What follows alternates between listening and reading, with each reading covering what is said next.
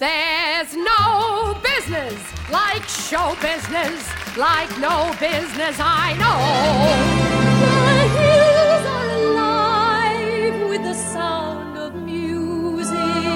From the beautifully restored Brownwood Lyric Theater and revitalized downtown Brownwood, it's Waxing Lyrically. Toto, I have a feeling we're not in Kansas anymore. The podcast devoted to and hosted by our own lyric theater players. For the people all said, sit down, you're rocking the boat. People all said, sit down, you're rocking the boat. Now here's your host for tonight's installment, Val Nelson. Let's go on with the show.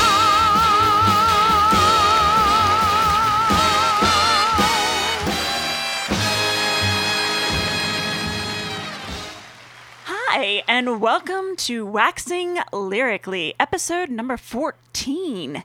This is Valerie Nelson, a.k.a. Val, a.k.a. Ginger Rogers, and I'll be interviewing the infamous Jonathan Harvey today. Infamous. I'm very, very excited because we have actually done a couple shows together, and you are one of the first lyric people I met. That's true. You met me, and then I got to basically have you guys backstage helping us change.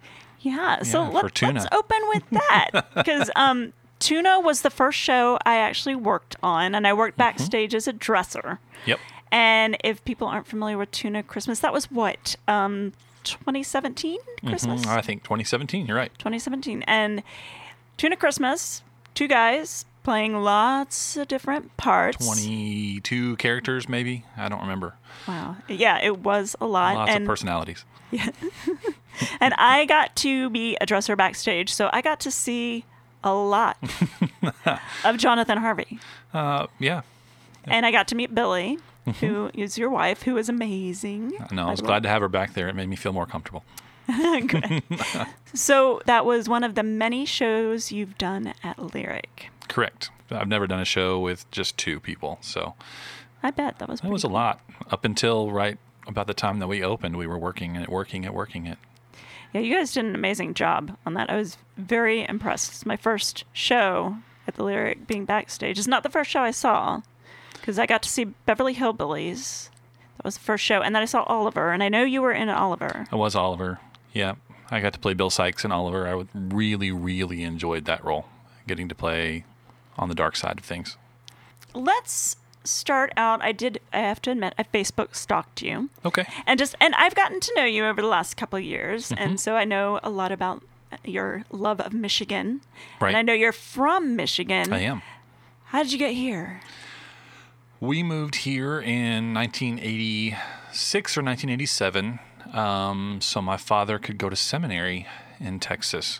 So we ended up moving from Westland, Michigan, which is my hometown, about 40 minutes outside Detroit, down to Arlington, Texas. And grew up there until moved away to Hardin-Simmons. So, but coming down here, he went to seminary at Arlington Baptist College.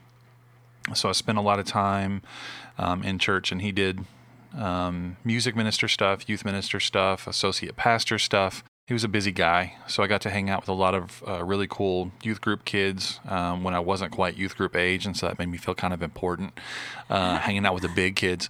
But a lot of really good memories and a lot of really good time spent out that way with some of the church groups. Cool. Did you do any theater in Michigan? I mean, you were kind of young No, back then, when we moved here, I started the second grade. I participated in a small musical that we did called Salty the Songbook, which was a guy that basically wore a costume of a songbook and painted his face blue, and got to be on stage for that as a little singing kid, I guess. Think Barney, but with singing kids and then a walking around singing songbook. But anyway, it was a lot of fun. And then I didn't actually get to do real theater until my freshman year. We are talking about waxing lyrically, so we do want to focus on the theatrical aspects of your life.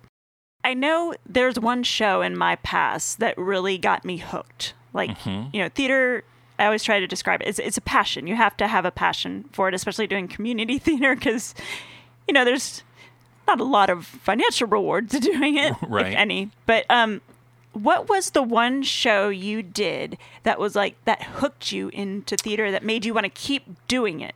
I have two. The first show I ever performed in is what really got me hooked. That was my freshman year of high school, and I was cast as the understudy to Judd Fry in Oklahoma.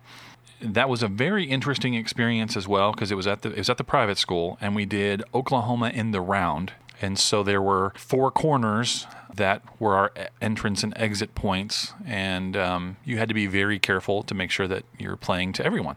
So it was interesting doing a musical that way. But I was the understudy, and for whatever reason, I don't really remember all the details. I just know that the lead couldn't do the show. And so I got thrust into the part of Judd Fry, which I loved, and I was a skinny little freshman, and most of the cast were seniors. And so again, I felt kind of cool getting to play with the big kids. And I would talk in a really deep voice, as deep as I could talk, and try to be intimidating, even though I was probably like 150 pounds. And I had a lot of hair back then, which was nice. But that was the thing that got me hooked. I remember the director kept trying to pull stuff out of me to get me to be menacing, and I was having a hard time keeping a straight face. And so we had to talk about, times that I fight with my brother and things like that to try to get me angry. And so that was fun. The other one that kind of hooked me was my sophomore year. I got to go with my French class to go watch Les Miserables, the touring company in Dallas, and seeing that done professionally hooked me in. So Les Mis holds like a really special place in my heart, and that's probably my dream show if I ever had to choose one. I love Les Miserables. I grew up in Northern Virginia, and my mom would take me to Kennedy Center. Growing up, we'd see the ballet and we'd see shows. She always wanted me to be well-rounded, and I remember seeing Les Mis. Oh my gosh. I think I got the first Broadway album, and I think I knew every single word. Yep. And karaoke, I love doing Master of the House with somebody. It's awesome. If we ever do that, I'm your partner. I've got it. Noted and logged. So I was going to ask you later what one of your dream roles would be. So you just said Les Miserables. I hem and haw back and forth between Valjean and Javert, but I think Javert is probably more my register right now at this age, but I like the depth of the character. I've already gotten to do one. The other show was Guys and Dolls, and I got to play Nicely, and that singing that song and Sit Down, You're Rocking the Boat, and getting to do that was on my list as well. So you have an amazing voice, and I know, we go to the same church, and you sing in choir, and I just love to hear you sing. Well, thank you. And we were in Gilligan together, which today we have lost Don Wells, Mary Ann, which is very sad. Oh, it is really sad. But for me, doing Gilligan was just really fun. Singing is not, I'm not real good at it, but I loved hearing you, and you did an excellent Skipper, and you actually won a Lyric Award the beginning of this year for that, didn't you? I did, way back in January. I got a nice before the little world award. went, Before the world went crazy. Crazy, but yeah. No, that was a lot of fun. Doing something that was just a campy, good time that didn't take itself too seriously was just fun to do. Do you prefer doing musicals, or do you prefer doing straight shows? I would say I'm more drawn to musicals. I did a lot of choir in high school. I did show choir and madrigal singer, so a lot of chamber music, a cappella stuff. Did private voice lessons going into college. I actually went and auditioned for national touring shows right after I graduated high school, and that was very eye-opening. I took my senior picture and went to Kinko's and had it blown up on the back of an 8.5 by 11 and tried to put my resume on the back, which wasn't very long. But walking into, I auditioned twice, obviously didn't make it, was eye-opening to the level of professionalism that was in that room of the singers. And then I went downstairs for the dancing, which if you ask my choir teacher in high school, she told me that I danced like Frankenstein with show choirs. So you can imagine me walking into professionally trained dancers was a mess. But there's been a few things I've done straight play wise that I very much enjoy. I just don't know that I've had a ton of opportunity for those things. Well, Tuna Yeah, Christmas. And then we did It's a Wonderful Life radio show together. Yep. That was not a musical. And you're about to do Clue. I am about to do Clue. I'm excited to do Clue. And tell us who you are. I'm Who playing you're going Wadsworth, the faithful butler, which, if you've seen the movie, is played by Tim Curry. So the fact that I get to play a Tim Curry role is just all too cool because he is a legend. That he is. So there's a lot of lines, a lot of chaos. The show that I did way back here, also that was a straight play, was Moon Over Buffalo that I got to do with Larry Mathis, who's directing us. That's been one of my favorite shows to do here, and because it was mostly comedy, fast-paced, running, gags, all that kind of stuff, and I think this show's going to be on par with that. So I'm really excited about this one. So I know you studied psychology, and you currently work as a counselor, correct? Or is I have my degree as a counselor. I still see patients occasionally for diagnostics at our agency. I work for Center for Life Resources, which is the local mental health authority. Most people know them as MHMR, which is an older term, but we provide mental health services as well as intellectual developmental disability services to the surrounding 7 counties. My actual job there right now is more in a management style. I oversee our mobile crisis program, which serves individuals that are having mental health crisis or IDD, intellectual developmental disability crisis. I oversee a COVID-19 support program that's going on right now where we provide local support to individuals that are feeling stressed or overwhelmed by the pandemic or isolation because of the pandemic. And then I also assist with our suicide prevention program and just a number of different hats. But that's another side of me that I'm really passionate about as well. It's heavy material. It's a definite needed service that, unfortunately, unless there's a miracle, I don't see mental health ever, being completely wiped away. It's something that we're always going to need support for, probably. But the theater definitely lets me have an outlet. Do you think your background in psychology and the things you've learned through your years of working with people and mental health has helped you in your theatrical roles? For sure. As an undergrad, I double majored in theater and psychology, and then I went on and got my master's in family psychology. And the director of our master's program walked in, shook his hand, told him what I was majoring in, and he said, "Oh, so you can act like you care." And that's always kind of stuck with me, and it gave me a nice chuckle. So, but for sure, yeah, this stuff allows me to see all kinds of different levels of humanity.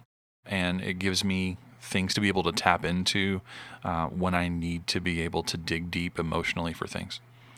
Has there ever been a role that you've done that has been a little disturbing for you to do? Did you ever get too into a role?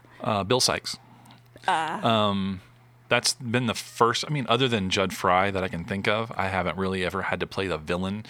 And Bill Sikes, is borderline, probably had the script shown, been pretty abusive to the kids that were pickpocketing for him. He bullied Fagin, and at the end ends up murdering Nancy. So it's pretty dark. And so there were times when I had to kind of be menacing, that in my head I would go to kind of a dark place, because naturally I want to be lighthearted and smile at people. So it was hard to keep a straight face and do that kind of stuff. And I would say it was kind of a difficult challenge after that show to kind of pull myself back. It kind of just envelops you and sucks you in. Let's move on to something a little bit happier and lighter. Tell me the story of how you met Billy. The story of how I met Billy. Billy went to Hardin-Simmons. I went to Hardin-Simmons. We ended up, I want to say, officially being together probably in 2001. And we ended up getting to do shows together and share the stage together, which was a lot of fun. If she were here right now, she probably would tell you that the very first show that I did at Hardin-Simmons was Antigone. And I got to play Haman, which is the love interest for Antigone.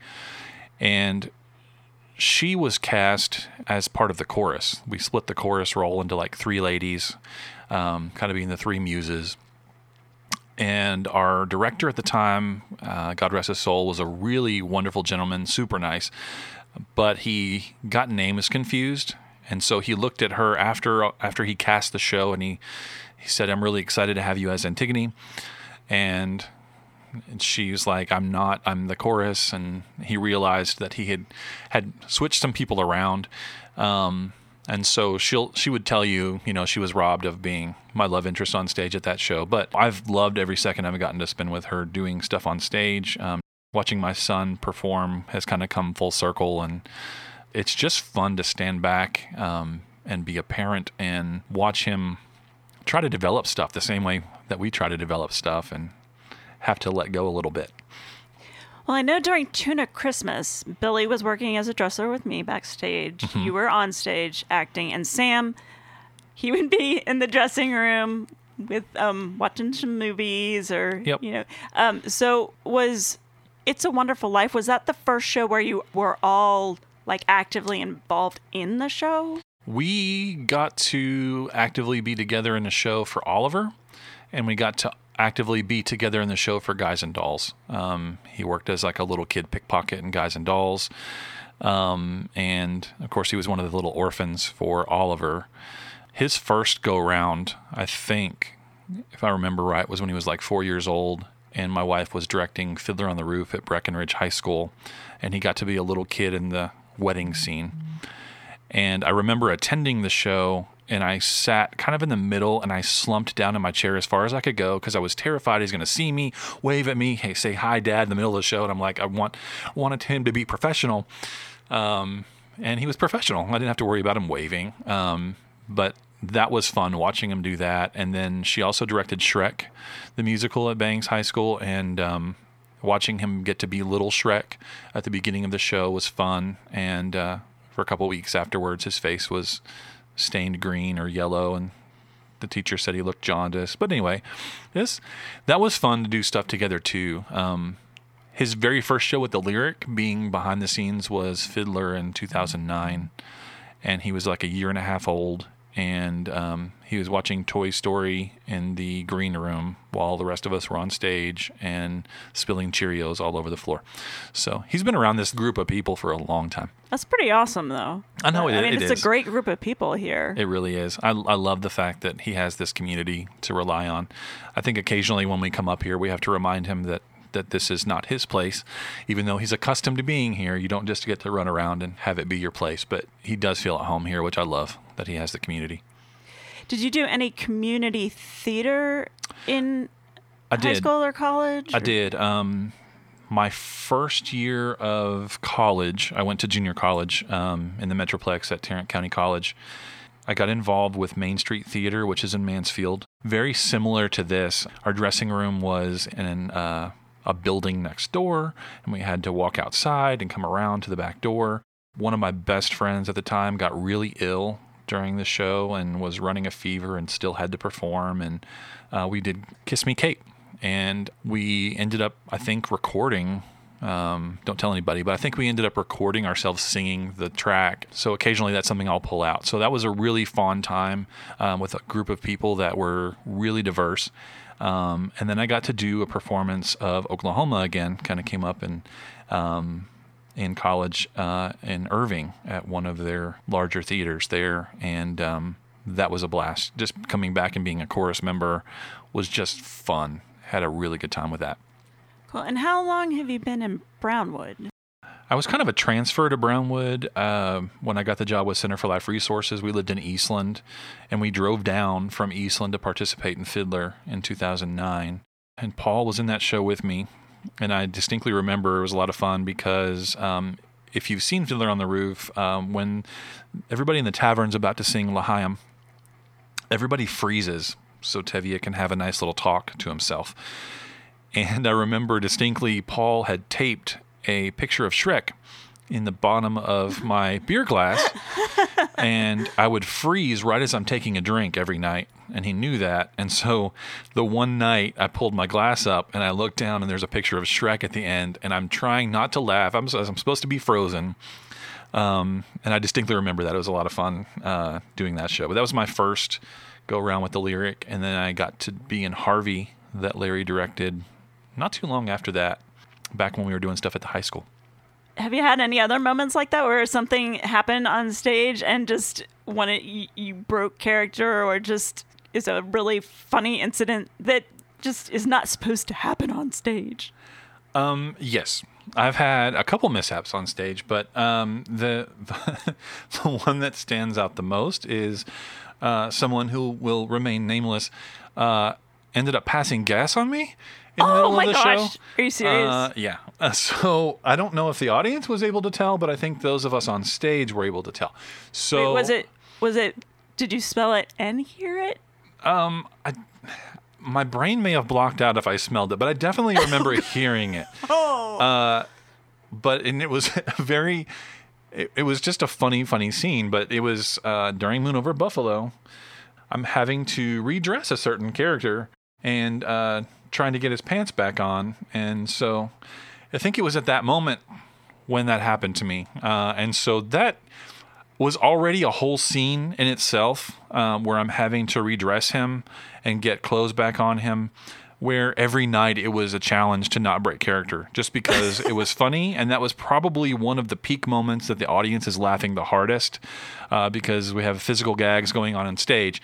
So not laughing with the audience was always hard.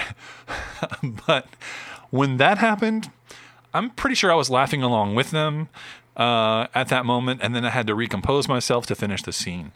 To be honest, sometimes when that happens and you see the actors lose it, it's actually somewhat more entertaining sometimes than the right. It's like that's what the audience might. Well, sometimes that's what I remember more from a show, not necessarily how well it went, but the live theater. Right, live theater. And I think the other one that I can think of that I had a hard time keeping a straight face on was we did Beautiful Beulah Belle a number of years ago. That's melodrama, so the audience gets to boo and hiss and have fun with that kind of stuff, which I've had a lot of audience members that have come through ask about doing a melodrama again because they really enjoy that active participation. But we had people hissing. I think it was Austin Bynum at the time. I want to say was the bad guy, but I couldn't remember. Anywho, he's being his villainy self to the audience, and everybody's hissing. And I remember him just off the cuff saying, "There sure are a lot of leaky tires out there tonight," and hearing them hiss. And it was just, I think everybody on stage had one of those Saturday Night Live moments where, we just kind of coughed under our breath to laugh because it was just ad-libbed, but it was perfectly timed. So yeah, I've had those moments. I broke a set piece backstage during Love Rides the Rails, which was another melodrama, trying to move a set piece. And we had built basically a locomotive, or the front of a locomotive.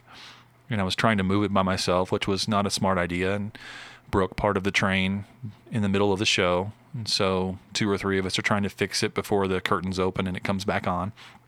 Those kinds of, it always seems, I don't know if you've had this experience, but I do, whenever I've had those mishaps, like it seems like time is moving so fast backstage that like you're in a panic.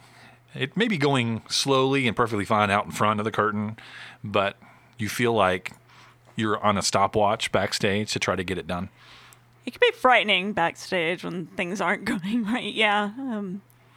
I've had several incidents, throughout my theatrical days where you're just backstage scrambling, and yeah.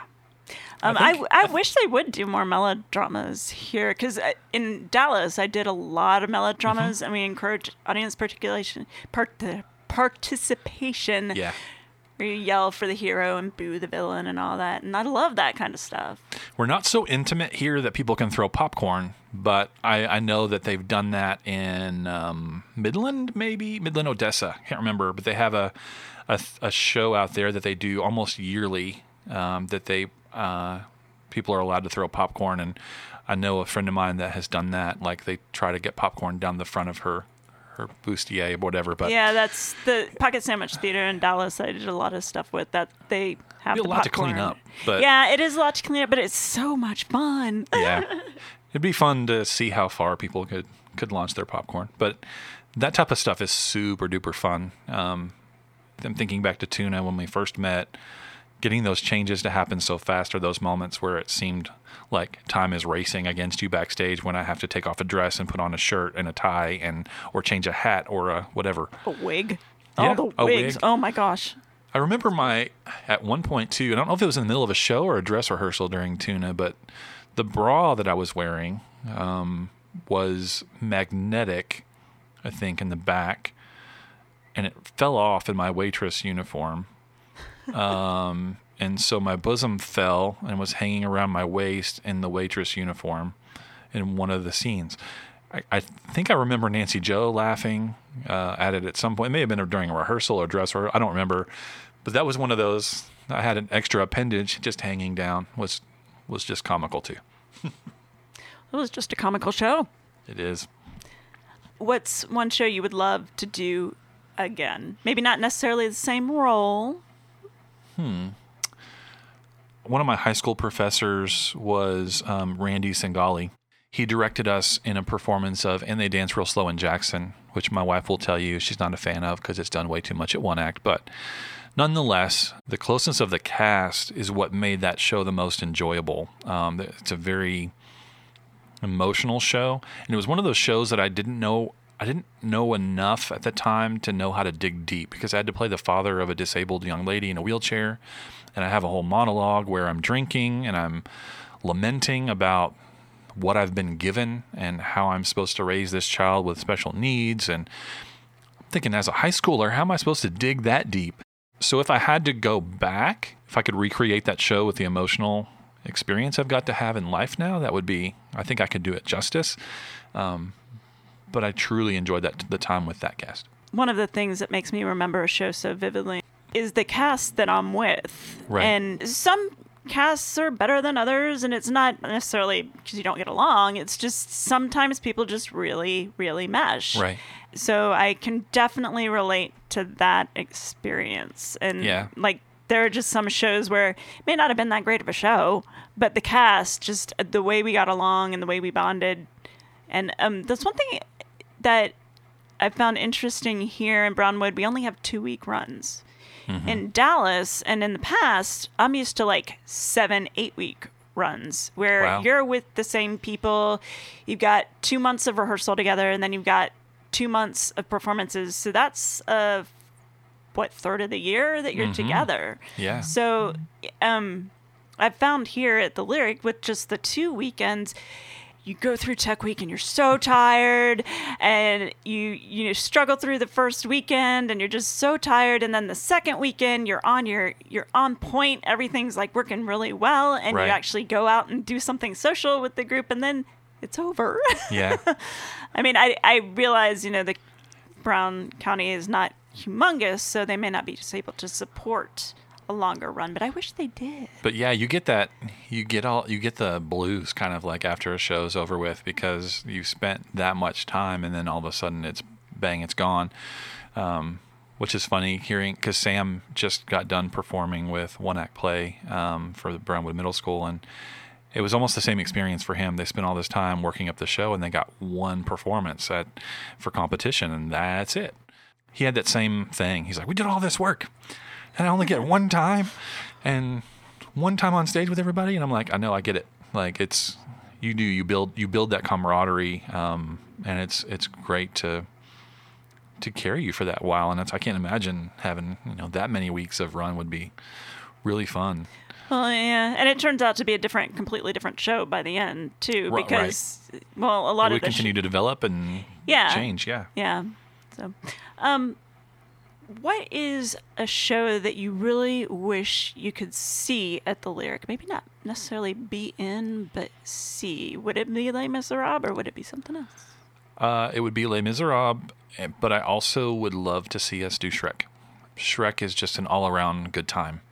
It does not take itself seriously. You have corny characters, funny characters, bad guy, good guy, dragons, really fun music that gets stuck in your head, silly little props and gags. It's a really fun show. So I would love for that show to have an opportunity to be on the stage as well, because I think the community would probably eat it up, because you got families and kids that can come watch. All right. So what are you most looking forward to about Clue? We kind of touched on Clue, kind of talked about it a little bit, but what are some of the things that you're really looking forward to? I am most looking forward to, I think, building camaraderie with the new people that are on stage, because there's people in this show that I haven't had the opportunity to work with on stage, and I'm excited to work with, because there's a lot of talent in this show. I'm also just really excited again to do fast-paced comedy stuff. If you ask Larry, he'll tell you this too. I think when we did Moon Over Buffalo, he and I both ended up losing weight because there was so much sweating, running around from door to door, physical comedy. And I feel like I'm going to get a piece of that again in this show. And again, it's tied to that nostalgia of the game everybody has played, with the characters and the movie, you've seen. I mean, the movie came out in '85, and that was like one of the big, me growing up movies. It's like I know Great that cast. movie. Yeah, great cast in that movie. Yeah, and it's just kind of my generation, I guess. Well, our generation, really, because you were what, 6? No. How old were you when it came out in '85? I was 5. Oh, okay. But so you were a little younger than me. But I was, but I got to watch that movie when I was closer to 13ish is when I finally paid attention. But great cast in that movie, and then it's just a board game that I grew up playing with my family. We played Clue for the first time with Sam probably about 2 to 3 weeks ago, because he was given a Harry Potter version of Clue. And so introducing him to the concept of the game was fun. Watching how he takes notes was fun. And I'll have to say he won one, I won one, because we played back to back. But it's just that. I mean, it's fun to play, and it's going to be equally as fun to do. It'll be a great show. All right, let's move on to our dramatic reading. So I know you're going to do Chekhov. I am going to do Chekhov. Before we read it, why don't you give us a little idea of what we're going to read? Okay, so Anton Chekhov is the author of The Cherry Orchard, which is what I chose for my reading. This was a show that I got to do near the latter part of my time at Hardin-Simmons. And it's got a funny place in my heart and my head also, because when I was in junior college, I got to do a spoof of this show called The Cherry Sisters, where they merged 3 sisters and The Cherry Orchard together and made fun of the Chekhov show that way. And we also made fun of Antony and Cleopatra and kind of did a double show mix-up thing. And I got to play a guy named Vasectomo, which was really funny. If you can guess what was special about my character. Anyway, got a fun nickname of Starfish for that show. But anyway, running around being silly with a guy that had a vasectomy. But anyway, really fun show. But The Cherry Orchard is Anton Chekhov, and the premise is you have basically a really wealthy guy who is trying to get his hands on this property that would increase his wealth, increase his standing in society. And you have a family that this is what they've known. This is their legacy. This is their land. This is their livelihood. And so essentially gathering near the end, you kind of have him trying to take that from them. I actually, in college, directed a Chekhov one-act, so I'm quite familiar with Chekhov. And just for those that are listening, if you're not familiar with Anton Chekhov, he was a very famous playwright, Russian, turn of the century? Or no, before 1800s, right? I think. Yeah, I think it's more 1800s. Yeah, it's been a while since I've been in college, but I am looking forward to hearing this. So where I'm picking up in this show is kind of near the end. But essentially, Lopakhin, who is the man who has the money and the means, has basically just weaseled his way to be able to get the land from the family. And so, kind of picking up near the end of one of those scenes. My God, the cherry orchard is mine. Tell me that I'm drunk. Tell me that I'm out of my mind. That it's all a dream. Don't laugh at me.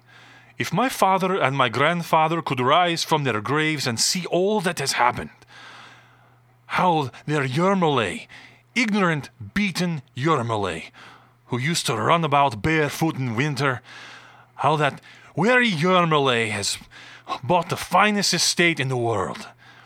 I have bought the estate where my father and grandfather were slaves, where they weren't even admitted into the kitchen. I'm asleep. I'm dreaming. It's all fancy. It is the work of your imagination plunged in the darkness of ignorance. She threw away the keys. She means to show that she's not the housewife now. Well, no matter. Hey, musicians, play. I want to hear you. Come, all of you, and look how Yermole Lopatkin will take the axe to the cherry orchard, how the trees will fall to the ground. We will build houses on it, and our grandsons and great-grandsons will see a new life springing up in there. Music! Play up! Why? Why didn't you listen to me, dear lady? My poor friend. Oh, dear lady, there's no turning back now. Oh, if all this could be over. Oh, if our miserable, disjointed life could somehow soon be changed. What's that? Musicians, play up. All must be as I wish it. Here comes the new master, the owner of the cherry orchard. I can pay for everything. That's awesome. Thank you. You know, sometimes I've thought of just like asking you to record some vocal songs and stuff just because I love your voice. You have an amazing voice. Thank you. All right, so this has been Jonathan Harvey. It's me. Thank you so much for your time. No, thank you for having me. And I cannot wait for Clue. You're going to be awesome. No, you're going to be awesome. I'm super excited to watch you be dramatic. That's what I've seen from you. You get to play dramatic women really well. So. Well, I kind of, Anyway. Thus ends another Waxing Lyrically. Have a great day, everybody. See ya. Welcome, monsieur. Sit yourself down and meet the best innkeeper in town. As for the rest, all of them crooks, rooking the guests and crooking the books. Seldom do you see honest men like me, a gent of good intent, who's content to be master of the house, doling out the charm, ready with a handshake and an open palm. Tells a saucy tale, makes a little stir. Customers appreciate a bon vivant. Glad to do a friend a favor.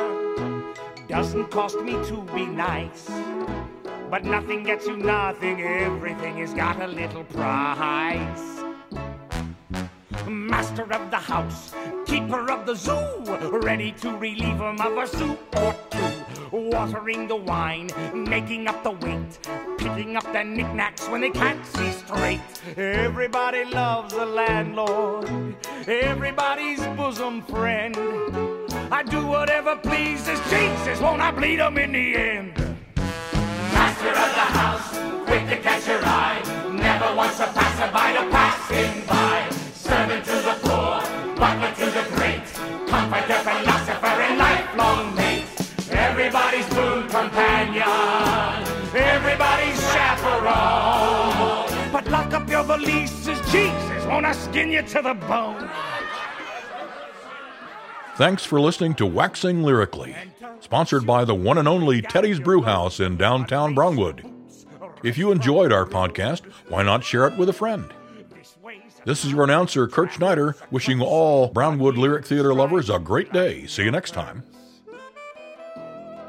Here the goose is cooked, here the fat is fried, and nothing's overlooked till I'm satisfied. Food beyond compare, food beyond belief. Mix it in a mixer and pretend it's beef. Kidney of a horse, liver of a cat, filling up the sausages with this and that. Residents are more than welcome. Bridal suite is occupied. Reasonable charges plus some little extras on the side. Charge 'em for the lights, extra for the mice, 2% for looking in the mirror twice. Here a little slice, there a little cut, 3% for sleeping with the window shut. When it comes to fixing prices, there are lots of tricks he knows. How it all increases, all in bits and pieces. Jesus, it's amazing how it grows.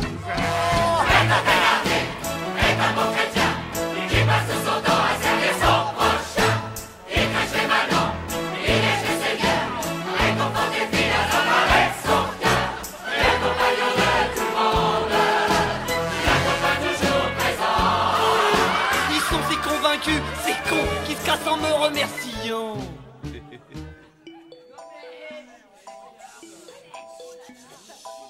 Moi qui priais le ciel pour pas vieillir toute seule, et à des soirs où je me dis que j'aurais mieux fait de fermer ma gueule.